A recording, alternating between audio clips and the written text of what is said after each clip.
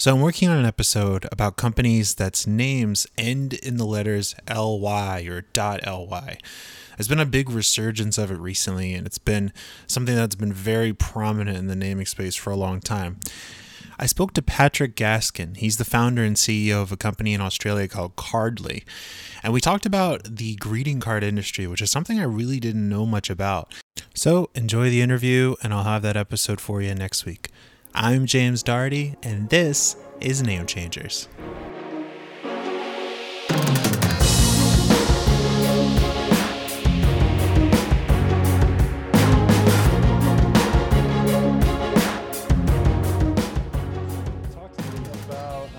I just want to start with, I was looking through your website for about the past half hour, and Okay. you get some great cards on there. I mean, I love the variety that you guys have. Tell me about what the idea that you had initially when you started Cardly. Yeah, I mean, the big thing for us was trying to come up with a way that people could send, really nice independent artist designed cards to friends and family. And we'd seen that online people had done that. I think in a fairly boring way. I mean, obviously Etsy's done a great job of connecting with independent artists, but there's no way to actually use Etsy and have a card go directly to the recipient. And so that appeared there was a bit of a gap sort of in that space. And then just looking at the digital gift card sort of experience, the big thing that I saw is that it was really obvious that you'd used a service to send one of those cards, because the inside of the card never looked like what it would look like if you went to the shop and bought one. So we set about trying to change that side of it. That was really our focus. We didn't really worry too much about giving people control over the look and feel of the front of the card, although we do that for businesses. But for consumers, we really wanted to say, hey, look, here's a beautiful piece of artwork. Now go ahead and make it your own with what you do on the inside of the card. So that kind of led us down the road of, well, how do people do that in the real world? Well, they go into a store, they pick up a card they like that talks to them and talks to their sensibility, and then they make it their own with the words that they put inside it. So for us, it was about making those words look as authentic as possible, and that brought us, brought us around to the idea of trying to make it look like handwriting, and giving people the same tools that they would um, achieve the same result as they would with pen and paper. So yeah, handwriting, and then the next obvious step after that was allowing people to add doodles to the inside of their cards. So adding those little embellishments of little balloons or love hearts or smiley faces or whatever it might be, that we kind of just do instinctively in a physical card, but actually there's no way of doing that yet, or there wasn't online. So that was kind of where we started from. We saw that was, we thought that was something that people would like, and yeah, sure enough, it's proven reasonably successful. We're still pretty early on in our journey, but yeah, we're making good progress. Yeah. What's your process for finding new artists? I see you have a lot of really good independent artists on here, and they get 20% of the sales. That's it. Yeah, so we were pretty, as far as I'm aware, that's like the best commercial deal that is That's a around good deal. Yeah. for independent artists. And look, that was born out of a couple of things. One, I was involved in the greeting card industry. I was ran a retail chain, and we sold greeting cards, and I kind of got close to the likes of American Greetings and Hallmark and so on, and sort of saw how they operate. And they kind of do it at a factory level, where they've kind of got a lot of designers sort of putting together artwork. And the thing that sort of made it, I wouldn't say uncomfortable, but I didn't like about that process, was that if an artist came up with something that was a really successful design, it didn't make any difference to them personally. They just got paid a set amount for producing designs, and they either sold or they didn't sell. What I like about where we've kind of started is that we want artists to be rewarded for the work that they do. So if they come up with something that's hugely successful, we want them to benefit from that success. We don't pay a flat fee once and then sell that card 10,000 or 100,000 times. We want them to be rewarded every single time that it sells. So for mine, that was an important part of it. The other thing was that as a retailer, we used to get approached regularly by independent artists, and they would come to us and say, I want to be able to sell in your stores. And look, often their designs were probably better than what we had on the floor, but they couldn't get there in terms of the commercials, and they weren't able to support us the way that the big chain or big manufacturers could do. So we had to say, regrettably, no, we can't do that. We wish we could, but we can't, because it just doesn't make sense to do it.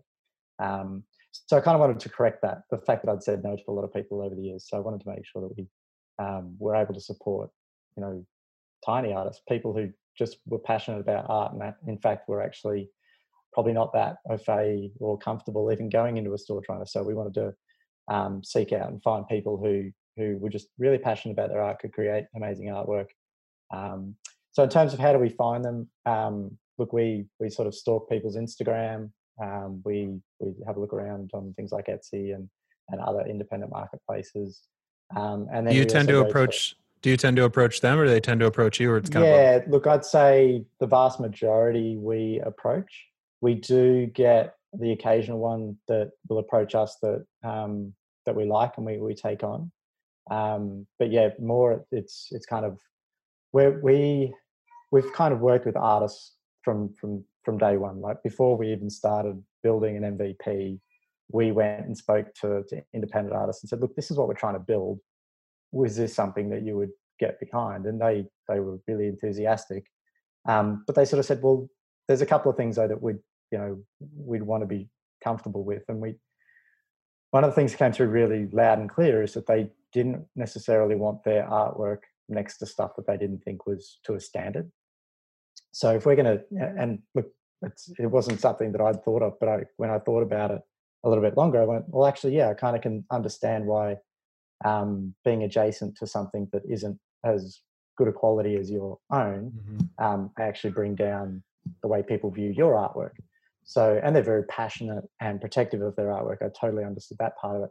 So I was like, okay, well, this is something we need to listen to. And so we've been very, very selective and take a quite curated approach, which, is quite different to the norm. I think a lot of marketplaces will take the approach of just, look, we'll accept everybody, and you'll end up with 200,000 artists.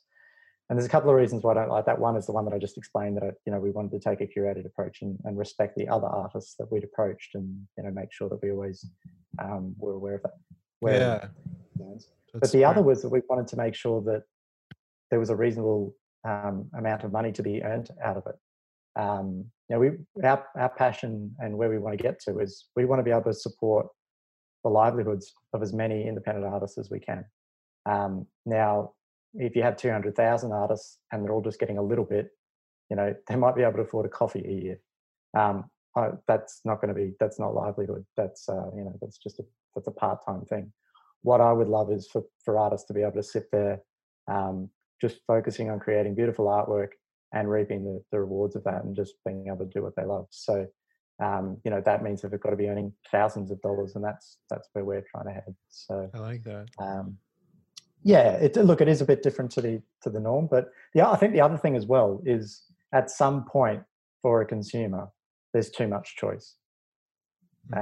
Now, admittedly, on our side at the moment, we don't have search, and that's something that's being fixed in the very near term. But when you walk into a store, at some point there's just too much choice, and it just becomes too overwhelming, and people can't make any decisions. It's decision paralysis. And by taking a curated approach, where there's probably maximum of 100 artists there, there's 100 styles, and we try and not have artist styles overlap as well. Like, we kind of want each one to sort of stand alone and be quite different. Yeah. So in that sense, we thought it was important to not to go too big, because really the benefits just aren't there. Yeah, that's great. No, I love that. It's definitely disrupting the card industry for the gig economy, which I think is definitely modern. Does that sound right, roughly? Yeah, I would say that's our ambition. Hmm. Look, I mean, it's a multi-billion-dollar industry, Yeah, and and it's old school. It's been the it same for a is. long time. Yeah. Yeah. And look, the other thing that we were like, we tried to look at, because I was quite familiar with how greeting cards work. I kind of wanted to disrupt it from every angle, or at least try and fix all of the things that I didn't like about it. Hmm. And the one that I kind of most don't like about the greeting card industry, apart from artists not getting a good deal out of it, is the environmental impact. Mm. So, from an environmental point of view, the way greeting cards are manufactured at the moment, a large percentage of greeting cards sold in the States and in Australia and in the UK are manufactured in China, Mhm. certainly by the larger companies. So, manufactured in China, shipped out to wherever they're going to be sold. Um, they're pushed into the grocery stores and and the CVSs and so on of the world. And if they don't sell, which between 30 and 40% don't ever sell, they get shipped all the way back out. They get pulped, um, and they don't go to any use at all. So there's a huge amount of wastage. There's a huge amount of transport. Um, you know, the it's a fairly inefficient industry, but as you say, it's been like that for a long time, and it probably needs a bit of disruption. So Yeah. I mean, our approach um, is quite different. Obviously, we only print. We don't sit on any stock. We only print a card when someone actually wants to send a card. So Mhm. there's zero wastage in that sense. And the other thing is we also print as close to the recipient as possible, so that the delivery footprint as such is as small as possible. So if you were to have a friend in London at the moment, we wouldn't print in the States and ship it over there. We print in the UK and ship Oh, it cool. locally in that market. And the same for in Australia. We print from Sydney and send out from there.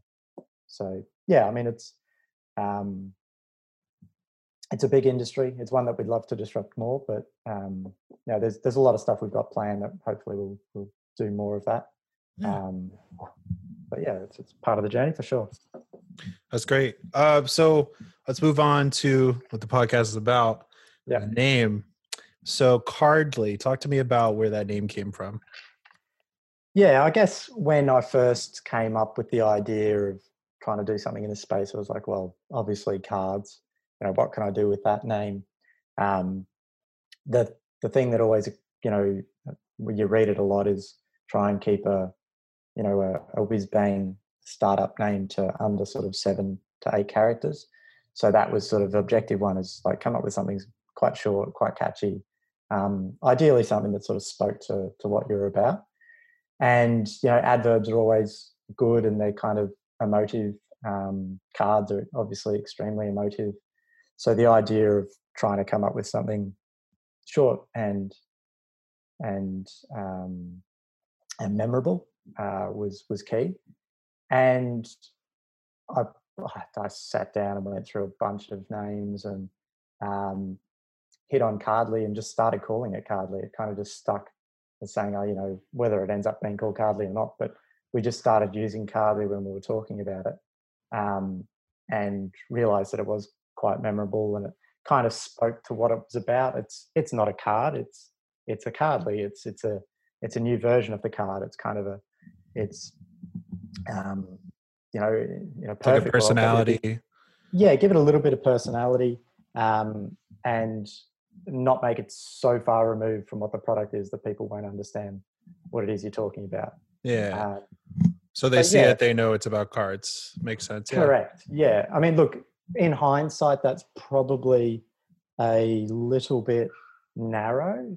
Um, we'll end up doing more than just cards. Certainly, we're used pretty extensively by the business community now, and they love our handwriting technology. The fact that they can, like, literally type in their own writing is pretty compelling. So they want us to do it in a bunch of different other media forms outside of Hmm. cards. Um, so maybe it'll end up being a bit too narrow, and it's not broad enough a term. But certainly from a consumer perspective, we feel it's a good name, and people do seem to remember it. So more than 50% of our sales come from repeat customers, so they're remembering what URL to punch back in when they come to when they want to send another card. So that's a good thing. I could see that. We did an episode on well, we talked about narrow names when one of our early episodes, and we talked about what happens if your name is too narrow. Mm, Cardly sounds like it has, because you can pretend it's card stock, and I guess if you're doing a lot of printing, you're mhm. using card stock for that kind of printing. So it's Yeah. not narrow and it's just greeting cards. It could be business cards, just things made out of card stock. Yeah. Yeah. So the one of the reasons I want to talk to you as well is because using Lee at the end of a name is a very big naming convention. It is Um, now.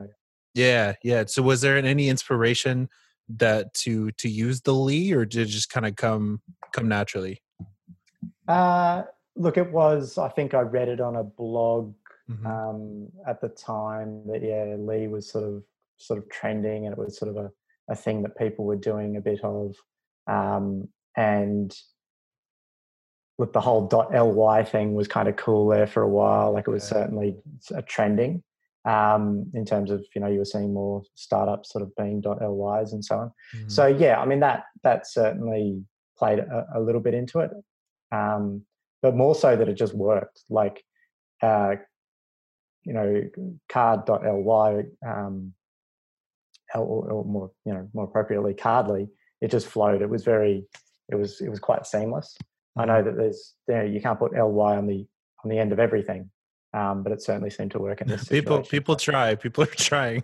Yeah, yeah, they do, and it kind of doesn't work. Whereas Yeah. this kind of flows. So yeah, I mean that was part of it as well. If I wouldn't have stuck with an ly if we were trying to do something that totally didn't sound right.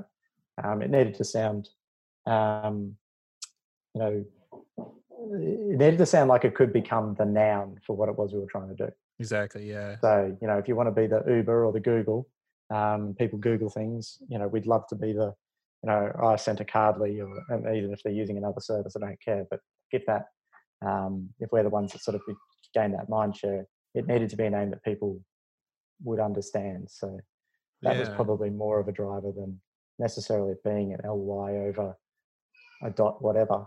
Hmm. Um, it needed to work. Gotcha. Gotcha. That's good. That's good. Okay. Talk to me. I do have one question for you. Is there a favorite card you have, or are you not allowed to have a favorite card? No, that's like saying, "Do you have a favorite child?" Yeah. Um, Look, my tastes change. I guess usually my favorite is probably the most recent artist that's been added because I'm so used to seeing all of the other designs. So Yeah. that like consumers themselves, freshness is always nice. So seeing something new and different that you haven't seen before. Um, Obviously, people that are doing stuff sort of in that pop culture space and um, making some political messages or what have you. Some of that could be quite good and quite enjoyable. Mhm. But yeah, I couldn't say. There's several thousand designs there, so I'm Yeah, not it's a sure I could lot. say which one is definitely my favorite. But I certainly have a soft spot for our very first artists that joined us on the journey. Like those guys, um, we're happy to and have been happy to stick around while we started from nothing, and I really appreciate that. That's good. You always remember the people that were with you at the beginning and that Definitely, realized you, and then yeah. I did definitely. have one more question actually. I just thought of it. So you said that you had a whole ton of names that you were going through. Do you have any that you remember? Any that you look back on and go, "Oh, why did I come up with that?" Or any that you're like, "Oh, maybe I should have gone with that." Do you know what? I don't. It Wow. must have like the you would think that I would. I have no memory at all, and I don't. I'd have to go and look for notes to try and remember other names that. Maybe it's in our Slack channel or something back in the day, but um, none that even that probably shows why they weren't even selected. Like they're not Exactly. memorable enough, right? So Exactly. they didn't stick. I mean, Cardly wasn't the easiest thing for us to end up going with. We had to acquire a couple of URLs to make it work. Mhm. So we could have probably chosen easier paths, but we kind of fell hard for the name and went, well, this it just has to be Cardly, which is probably not the smartest thing to do because when you're early doors, you're spending money that you probably shouldn't be spending on acquiring stuff. But yeah, from now we know that it was definitely the right call to make. Um, Yeah, oh God, I didn't even think about that. Like, I cannot remember for the life of me um, any of those names. How weird. Wow. I'm sure they were sort of card related, right? Yeah, Uh, yeah, probably. Probably things around Scribble or Scribe, or um, Yeah. I know that there's a Scribe that's just launched in the green card space, ironically. Um, but yeah, it would have been something probably on the handwriting side of things. Um, but again, whilst that's a really important differentiator, Mm, that's kind of, we want that to be a seamless experience. We don't want it to be the be end and end all. Like, it is mostly about coupling really seamless technology with what we really are about, which we're not in the business of selling technology. It's about selling connection. It's about helping people connect with their family, friends, loved ones, or their clients, or what have you. So that mm, technology is a facilitator of that, not the actual technology itself, which I guess is a key part of why you choose a name like Cardly, because it sort of talks about the thing that helps achieve the sentiment, other than getting too bogged down in some sort of spurious technical piece of it. But yeah, mhm. Gotcha. All right. Thank you so much, Patrick. I really appreciate it. no problems at all. Enjoy the Yeah. rest of your Friday. Thanks. What time is it? Saturday there now, or what is It's it? Saturday morning. Yeah, Wow. Thanks so much for spending your Saturday with me. I appreciate that's that. okay. Look, my daughter was up at 10 to 5 this morning, so it's all Wow. good. I've been up for hours. Okay. All right, James. Well, enjoy the rest of your day. Hey, you two have a good weekend. Thanks so much. Bye now. Name Changers is made in association with Namestormers, a naming company in Austin, Texas. Find out more about them at namestormers.com. You can find out more about Cardly and Patrick at cardly.net. Special thanks this week to Patrick. If you like the show, please rate and review us on Apple Podcasts or wherever you listen. It really helps people find us. I'm James Doherty. We'll see you next time.